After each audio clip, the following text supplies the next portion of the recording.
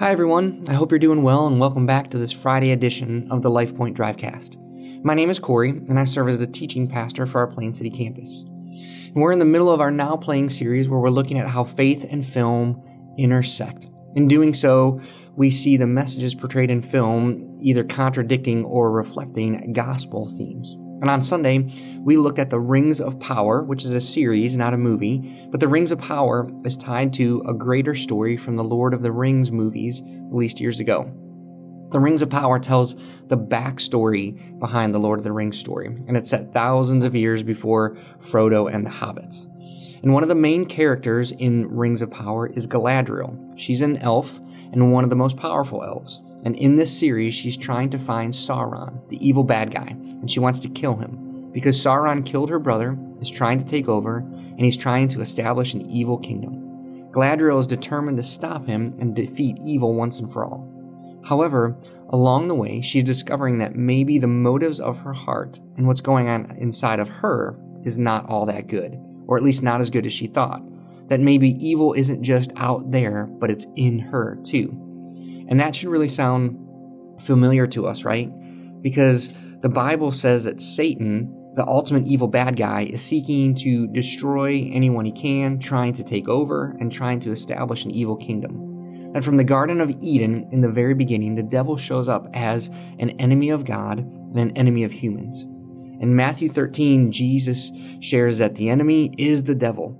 And Jesus describes him like this in John 8. He says he was a murderer from the beginning. And he does not stand in truth because there is no truth in him. That when he lies, he speaks out of his own character, for he is a liar, but he's not just a liar. Jesus says he is the father of lies.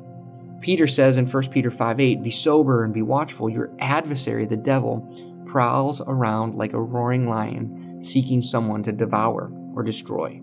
So there's this very real enemy, and he's evil, and he wants to destroy anyone in his path.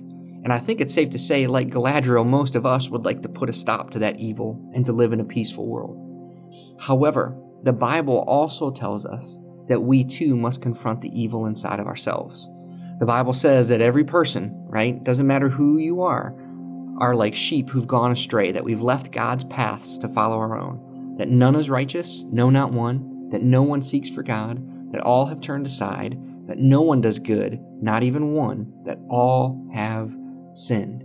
So there's this very real enemy, and that's heavy enough to deal with, but then there's also the evil that's within ourselves because of sin. If there's any doubt about the reality of these two things, just take a look at the world around us. It's filled with violence and death and disease, murder and hatred. And so there's this evil at a level that just permeates the world in general, and another that shows just how evil we as human beings can be. Again, that's some heavy stuff, but I want us to go into the weekend encouraged rather than depressed and down, okay? So can I just share a few things to lift us up today? I know sometimes it feels like the enemy is overwhelmingly powerful and like he's winning, but here's our encouragement. Satan is God's enemy, but he is not God's equal, and he is not winning and he will not win. Jesus has come, and at the cross, and because of the empty grave, he's defeated our enemy. Jesus won a decisive victory. And when he returns, he will deal out the final death blow, and all brokenness will be healed, evil will lose, and death itself will die, and the world will be made new under the rule of its good king.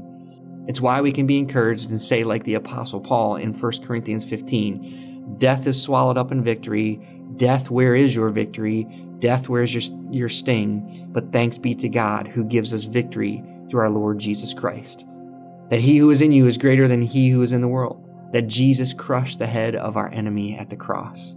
This is why we can confidently sing songs that declare truth like "The battle belongs to you, Jesus," or "I'm fighting a battle you've already won." It's because of Jesus' finished work on the cross we fight from victory, not for victory. But there's not only great encouragement in that Jesus has defeated and will ultimately defeat our enemy. Furthermore, in Christ, we have overcome evil within ourselves. Romans 6:6 says, "We know that our old self was crucified with him in order that the body of sin might be brought to nothing, so that we would no longer be enslaved to sin. For one who has died has been set free from sin." We've been set free from the power of sin. We're no longer enslaved. We are not equal parts good and evil. We are forgiven. We are redeemed people who have been made new. And yes, we'll still feel the lingering effects of sin. We'll still feel temptation. And we have to choose to say no. But we have the power to do that through Christ. And we're not alone. We actually have help.